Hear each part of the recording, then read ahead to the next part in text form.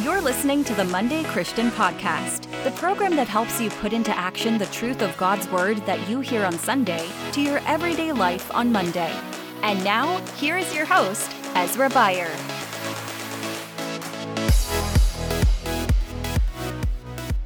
Well, hi there. Welcome to the Monday Christian Podcast again. Great to have you on board this week.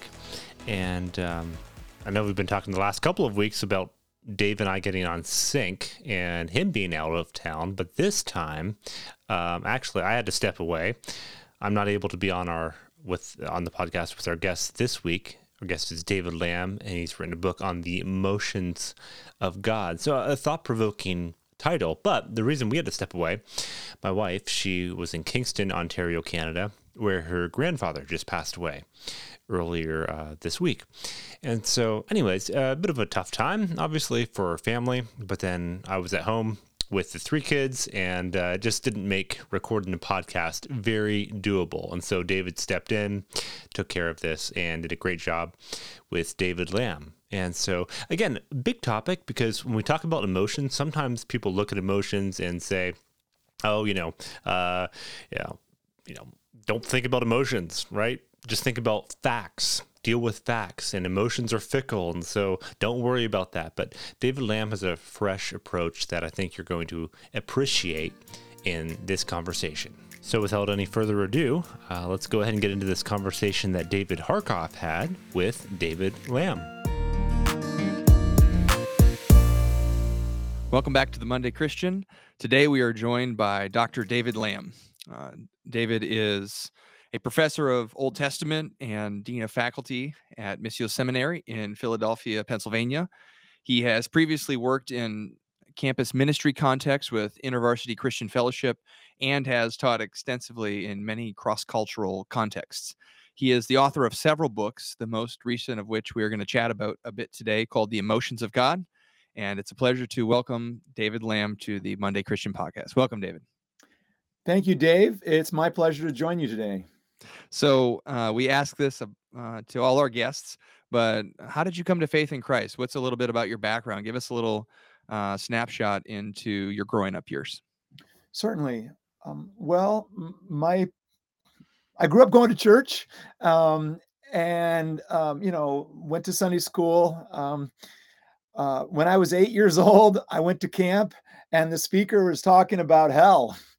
And I didn't want to go to hell. And, it was a little bit of a kind of a turn or burn kind of thing. And, I'm not, it's not the sort of thing I would probably recommend for youth.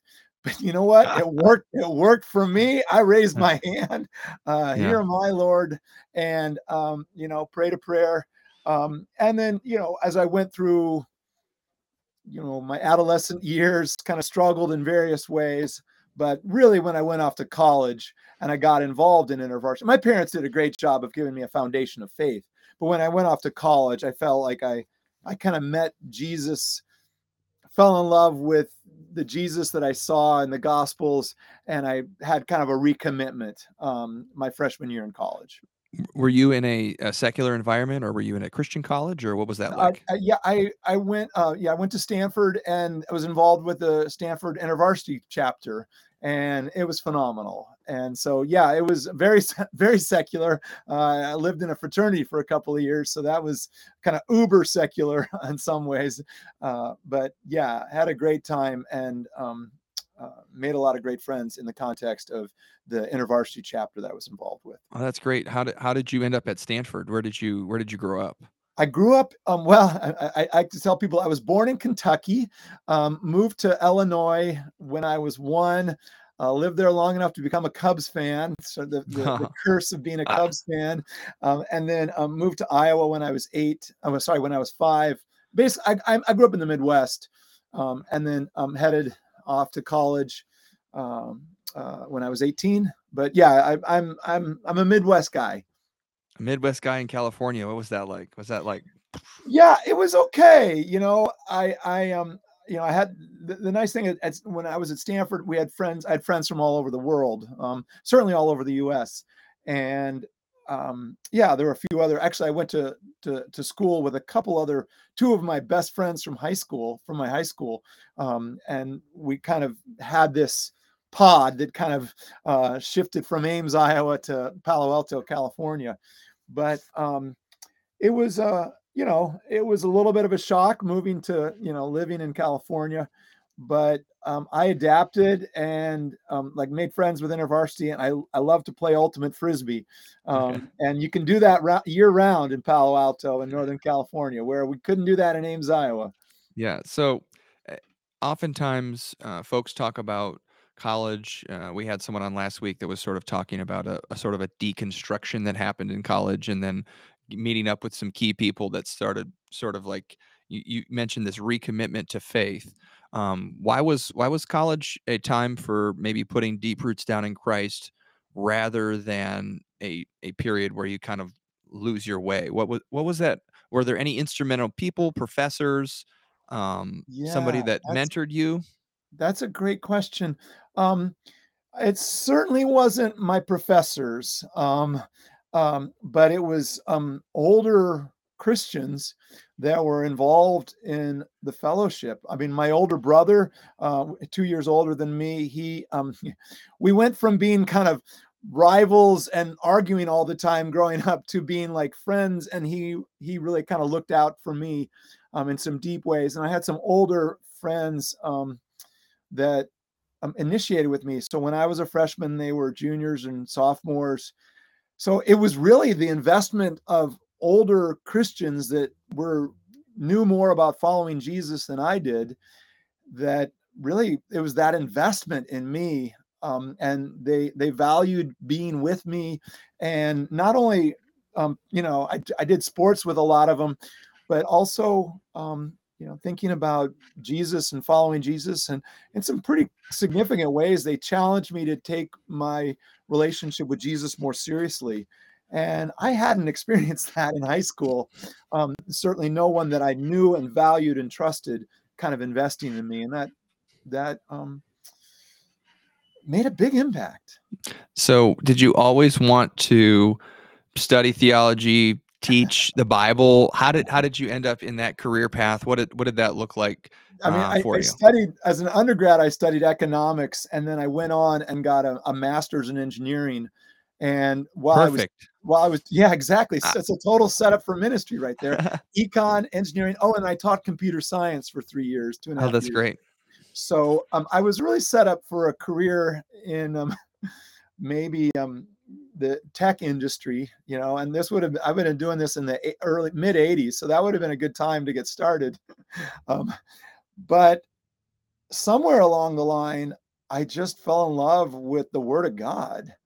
And even though, I had this computer background, engineering background, I, it just it wasn't as significant to me.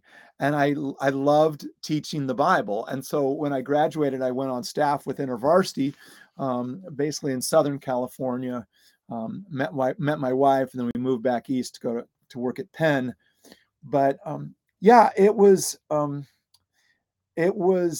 it's just I love teaching the Bible. And one of the things people ask me about, because a lot of folks, when I found out I went to Stanford and got a master's, like, wait a minute, that doesn't make sense. And I say, yeah, I often give a talk on how to waste a Stanford education. And then they say, Dave, do you ever regret it? And I pause and I look kind of dramatic and I go, yeah, I regret it all the time when I look at my paycheck. But you know what? Um, Jesus tells us that nobody that gives up whatever homes, houses, family, lucrative careers for Jesus' sake in the Gospels will you're the investment in Jesus and His kingdom is always going to be worth it. Yes. And the dividends and payouts, maybe not as financially lucrative as maybe some alternatives. And again, I have a lot of close friends that have gone in that direction as well, and God Yeah. bless them for doing that. That wasn't God's call on my life. Yeah. And yeah, so there have been times when it's been tough, but I'm really glad for it. And again, I get to teach the Bible, and Yeah. it's a privilege. Yeah. So, talk to us a little bit. For those of you that aren't familiar with Dave's work, the most recent writing of his that I was privileged to get a copy of was the emotions of God. And so I was just curious. And by the way, now that you talk about your background, I see so you're writing about emotions, and yet there's this precision in your writing, which totally makes sense with your background that I really appreciated, the clarity and the how thorough it was. So talk to us a little bit about maybe like what kind of moved you? What was the impetus behind um, writing this book? Yeah, that's a great question. Thanks, Dave. Um, I've always been an emotional person. Um, People, um, I would never say that I was. I have a lot of friends who are, academics and professors who are. I've always been amazed at how articulate they are, and um, particularly in interviews or off the cuff, they can craft words in a way. And always thought, I wish I could do that. Um, but one of the things that the students have always said about me is I'm passionate and I have a lot of energy, and they get that I get excited about things. And so since I was young, I've always been rather passionate and emotional. And I would, when talking about certain things that are near and dear to me, I would, um, weep. And at this point in time in my life, I'm okay with that. But when I was younger, and in certain cultures, particularly in kind of a lot of male Christian or sort of Yeah. macho Christian cultures, this kind of stuff may or may not be frowned upon, or it may not just it may seem weird or unwelcome. So this is something I've kind of had to work through. But then as I read the Bible, I just thought, wow, the Bible talks about God with emotional language a lot more than I think most Christians think about. And we see an angry God and we see a loving God. Okay, great. But God's got more than two emotions. Yeah.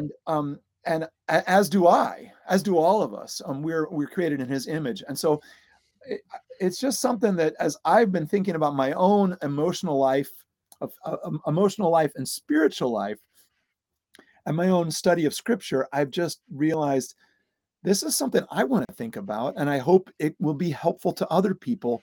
And writing this book was, again, I tell people it's almost like therapy, because I Yeah. was reflecting on my family, my background, my relationships with my brothers, my relationships with both my parents, and some of my deepest friends. And I was reflecting on some of the ways that God met me, or sometimes it almost felt like God might have abandoned me. Yeah. But and yet he was there. And as I'm connecting with my emotions, I connect to God in a way that I think a lot of us maybe don't think enough about. I appreciated some of the opening foray. For those of you that haven't read the book yet, I would encourage you to read it. The Emotions of God. It'll be linked in the description on the podcast. But he kind of opens with this story about the well-loved Christmas carol, the Little Lord Jesus, no crying he makes, and Yeah. that line has always bothered me because it almost makes Jesus sort of less than human. And if you look at the rest of, he's, as you point out, he's the man of sorrows, acquainted with grief. John 11:35, the verse we all love to memorize. Yeah. Jesus wept, right? And Yeah. we have Yeah. him weeping over Jerusalem. We have the First Testament over and over talking about different emotions of God. And yet you said this line, and I want you to maybe talk about it a bit. You said we aren't comfortable with an emotional God. Why do you think that is? Because it looks like, from my observation at least, when you talk to folks, there's like two ditches, right? It's like we shouldn't have emotions. So even when you talked about love, there's a whole chapter on love here in the book. Love is a choice. Yeah. I tell that to students sometimes. Choose your love your choice. Don't be ruled by your feelings. So like, Amen. how dare Amen. how dare you have these feelings? And then on Yeah. the other hand, yeah, we have people that are just ruled by their emotions, Yeah. or even in their understanding. Well, God got angry. Like, yeah, why? As you point out in the book, what made God angry? Yeah. And so why are we so uncomfortable with the idea that God is emotional? Yeah, and that's a complex question, and there's a lot of different ways we could talk about it. I do think it does go back to kind of a philosophical framework that really eventually goes back to Plato. Plato, the Greek philosopher, spoke about the unmoved mover. And, in his Platonic framework, you know, the prime mover was unmoved. And we see some legacies of this Platonic thought. And again, it's not like we can't learn from Plato as Christians, but I'm a little surprised at how deeply, profoundly Plato affected Augustine, who affected Aquinas, who affects Calvin, and this goes on. And again, I have a lot to learn from Augustine and Aquinas and Calvin, etc. And Yes. but particularly when they're helping me understand Scripture. But I do think that there's a legacy in some of our denominations that has continued with this idea that God is not affected on some level. Impassible is how some theologians speak about it. I don't actually get into impassibility a lot because I'm not primarily a theologian. I'm a Bible scholar. I think a lot of theologians. Well, anyway, I won't go there. I got to be careful here. Thank you. But so I think there's kind of a philosophical framework that has been handed on to us, particularly those of us that might be coming from certain traditions, Reformed traditions, perhaps.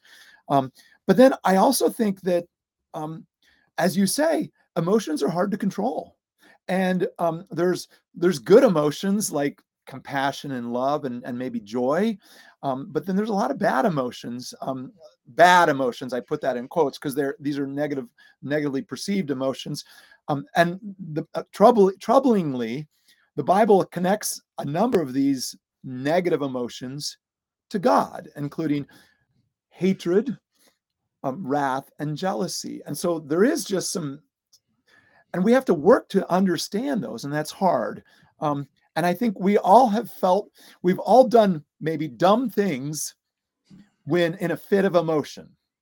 And I think for a lot of us that might be anger. That's and so we could talk about that. Yes, there is a downside to emotion. Now, interestingly, the God of the Bible is consistently spoken about as being slow to anger. Yes. Unlike me, Yeah. he gets there slow. He can, even anger for God can be controlled. And yet, as image bearers of God and as followers of Jesus, we are also called to be slow to anger. And I think some of what is compelling God's displays of emotions are good things.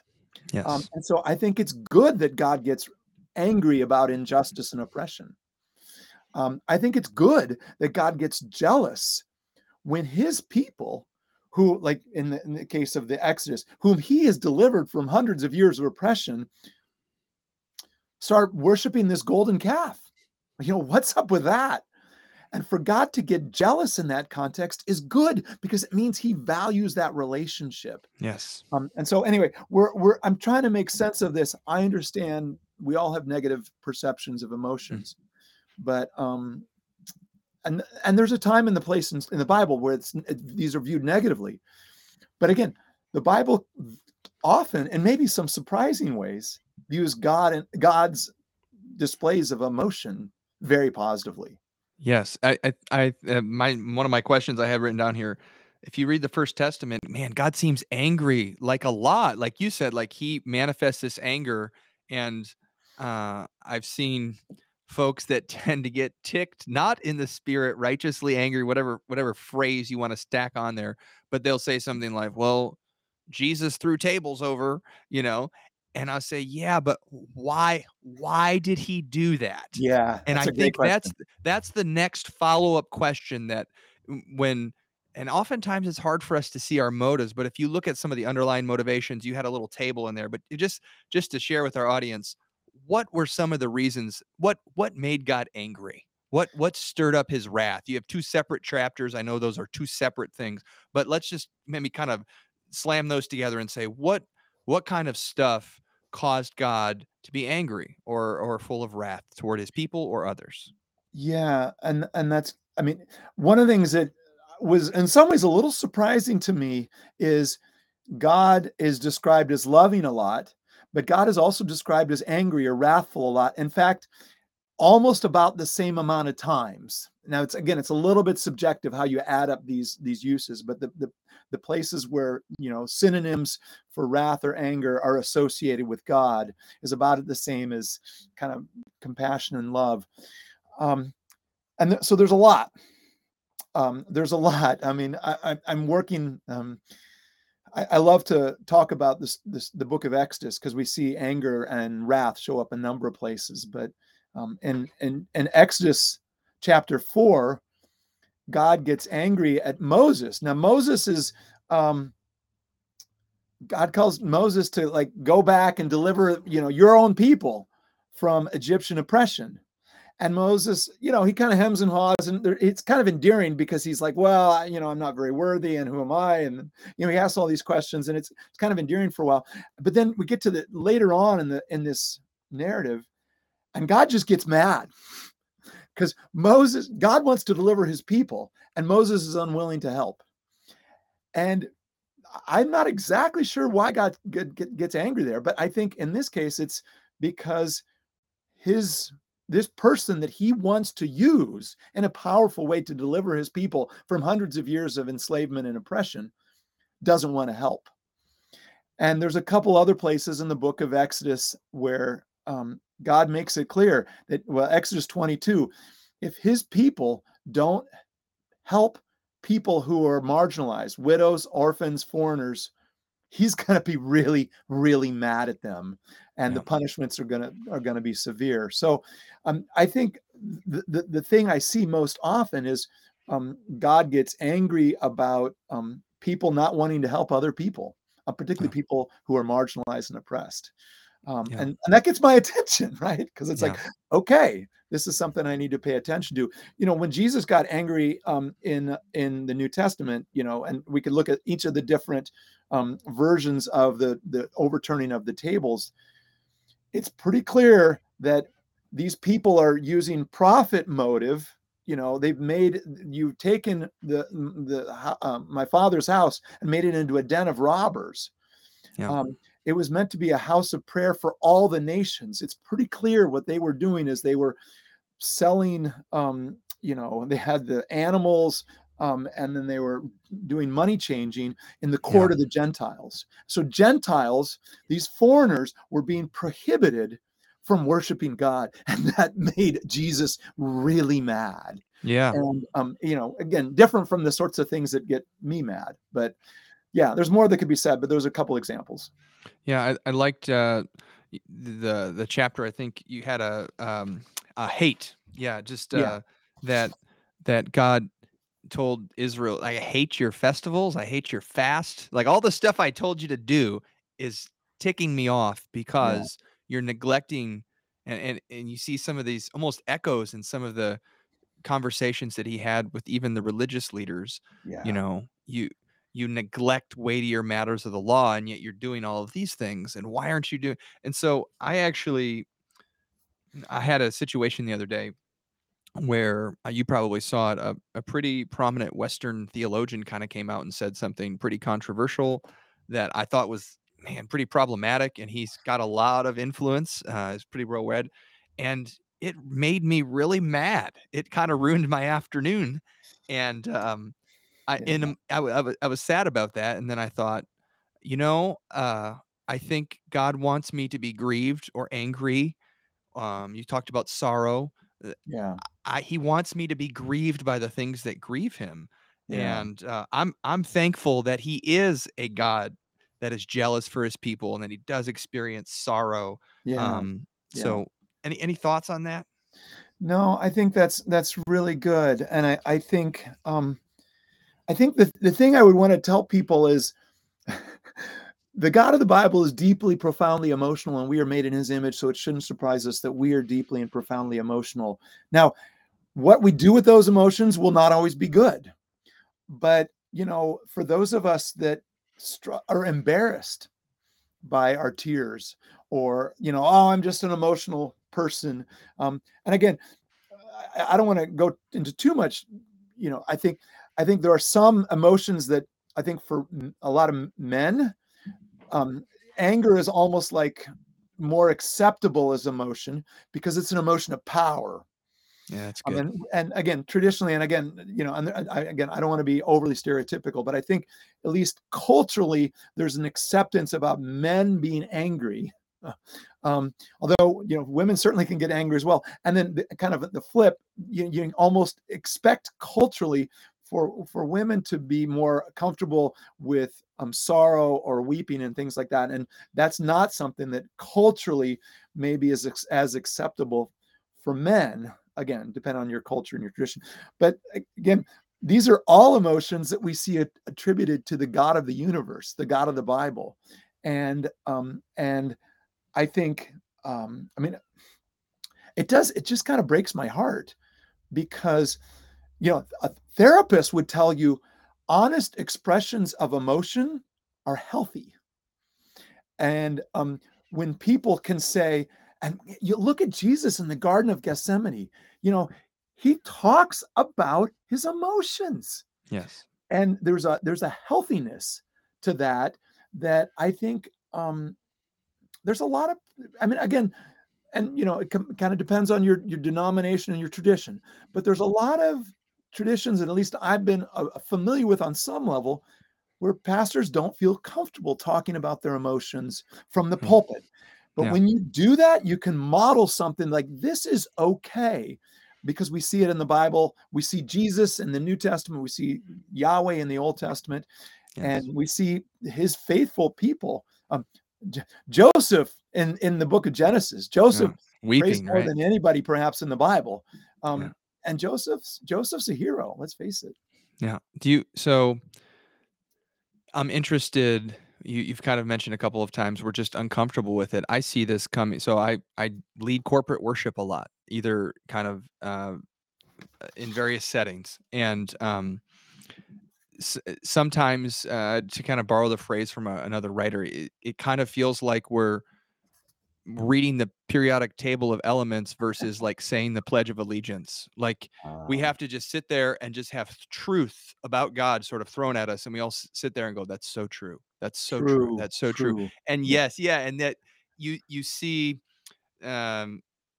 even examples. I'm pulling this one for some reason. 4th century, a lady named Egeria sort of goes to Jerusalem, and she describes worship as this like over the top experience, and that kind of touches a lot of different places more than just reading the periodic table of elements. Like how does this maybe inform how we worship? Because I think there's a real danger. It obviously, again, I want to hit the other side in just a second and say, but there was a fall and our emotions can't rule us. But for now, my question to you is how do we engage our emotions in a worship setting and in our lives so that we're not uncomfortable with feeling angry or feeling joy or shedding tears, like we're just not shying away from some of that? What are some of the barriers? Why do people do that? Yeah, I think that's a great point. And again, I will, my friends that come from, Pentecostal backgrounds, or some of the urban pastors that I have in classes,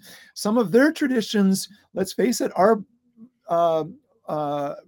better or more. They're lapping us. They're Yeah, lapping well, us. they are. This is something that's part of their culture and tradition in a Yes. way that it may not be for for me, and kind of the I don't know, Northern European ancestry folks that and I grew up in the Midwest, and this was the church that I went to. It was a great church, and I learned a lot about the Bible there. It gave me a great legacy. But emotion, as you say, the worship was not particularly emotional. I think the thing for me is whenever I'm doing something that I think people are going to have a little bit of a hard time with, or they're going to have a problem with it, I just try to help them see it coming straight out of the Bible. And particularly if I think, hopefully these folks are going to be valuing scripture. And so, a lot of those things you were saying, Dave, you're going to just see that in the Psalms. And the psalmist is so emotive. Yeah. And Psalm 13, these laments, Yeah. the sorrows, how long, O Lord, will you forget me forever? Yeah. And then Psalm 22, which Jesus most famously quotes on the cross, my God, why have you forsaken me? And I think some people feel like, yeah, but Jesus didn't really feel that. He was just appropriating Psalm 22 in order to kind of make all those connections, because they're going to be trading, gambling about his robe and all this other stuff. And there's some great stuff there. Sure. But I think Jesus was feeling what he is saying. I think Yes. he has certainly a person of integrity there. So when we look at the Psalms, and for anybody that's having troubles with this, and I know that there are some, I'll call them some sort of pseudo heretical perspectives out there on, worship needs to not be kind of emotive, or some people in some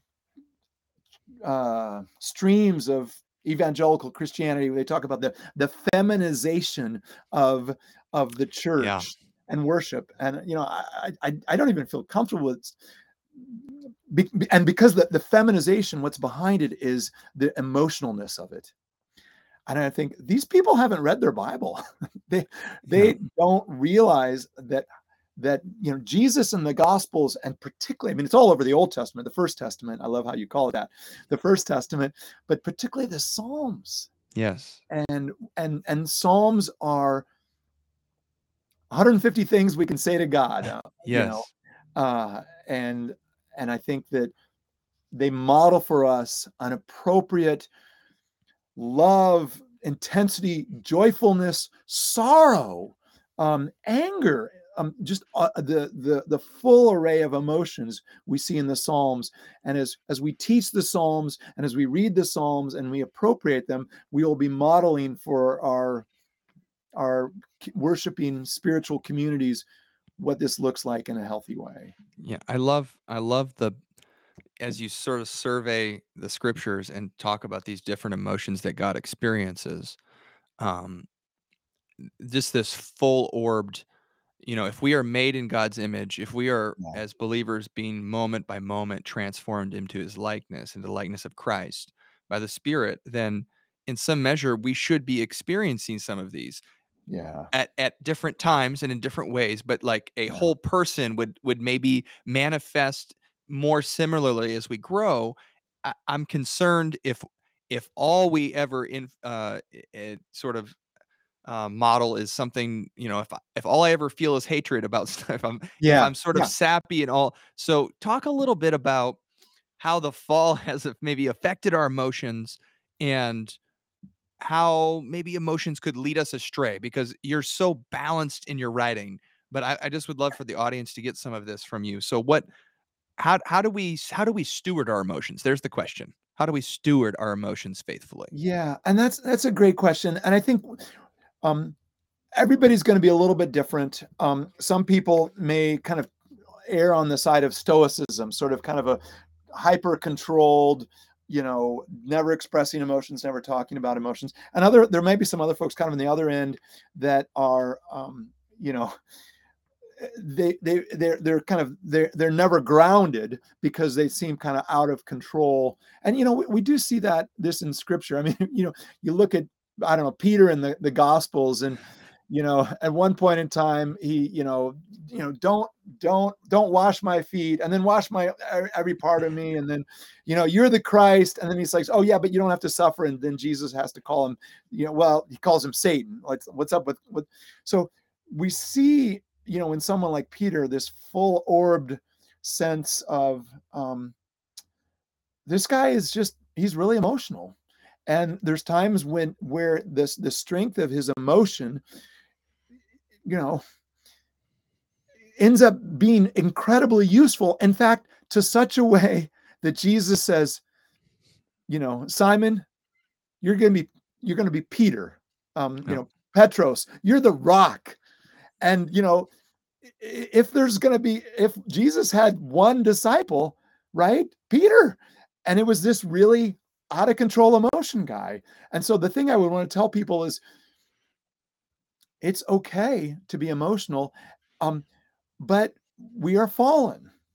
And I mean, one of the things when I speak, I often like to ask, raise your hand if you're a sinner. I'm just curious. I'm just kind of a sample of like, how many of you guys are sinners? And then I go, I usually say something like, okay, so about half you guys are sinners. All right, that's good. That's what I'm used to. And it's like, no, wait a minute. I think, according to my Bible, I think we're all sinners. And that means, I've got some news for you. Sinners sin. Yeah, and that hopefully that's not a shock. And so on a daily or certainly weekly basis, you're going to probably need to be asking people forgiveness. Family members, I've had to do this with obviously with my family. They experience this a lot, but my colleagues and other folks that I've, somehow hurt. And so sometimes when we display our emotions in unhealthy ways, we're going to hurt people. And emotions can be hard to control. But um, but the Bible expects us to be able to control them. And we are called, like God is in the Old Testament, slow to anger. We are called to control them. We won't always do that perfectly. And praise God for grace. And Yeah. when we blow it, we just apologize and ask forgiveness, and we'll learn from that, hopefully. What would you say to someone that, based on background, experience, what they had modeled for them in their home, say they struggle with anger or excuse me, I'm taking a phone call now. Apparently, No worries. if they struggle with anger or Yeah. excessive sorrow or sort of a maybe shallow, superficial joy. Yep. But joy out of the spirit. Like, how are you doing? Fine, fine, fine. Everything's Yeah. fine. No, How are and you? we all know people like that. Yeah, I think as we get involved in community, and I'm talking about real deep community where, so it's not going to be just going to church. Again, we got to go to church. That's a good thing. You're gonna hear good sermons, good teaching. Great. Um, Going to Sunday school or being involved with a smaller group of people, that's also good. But some kind of like small group, people that can really know you, and some of this stuff can get worked through in those contexts. But for folks that have deep anger issues, it's probably good to see a counselor on some level. And yeah, hopefully the folks at your churches can recommend good people, or maybe you have friends. I think I've been in counseling, and I have a lot of close family friends who have been blessed by that. Um, and I think we're all works in progress, but God does something as we're involved in his community. And I think it's good to be involved with a Sunday school class or a small group or some kind of a support group, maybe an accountability group where you can talk about those things.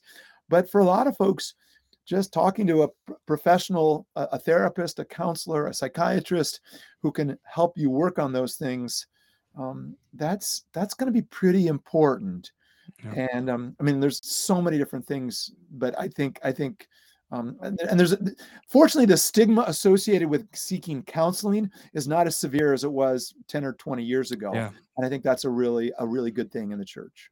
So I have seen um so in my context, so we have this history of Wesleyan class meetings and band meetings where that kind of similar to some of the things you were describing, essentially small groups, but just the need of another or others in this Yeah, idea of corporate. I've seen folks get buried in information or personality tests or Enneagram tests, which I'm all about all of that stuff. It's very helpful. It's been helpful to me yeah, personally, yeah, but it can also become an obsession, right? And it's sort of this hopeless thing. yeah, Versus in community, there can tend to be a, I don't know, the optimism of grace is the thing that's coming to my mind because I've got Methodist heritage, but this sort of this idea that one of our former somebody we interviewed said, "Me too. Now let's move through."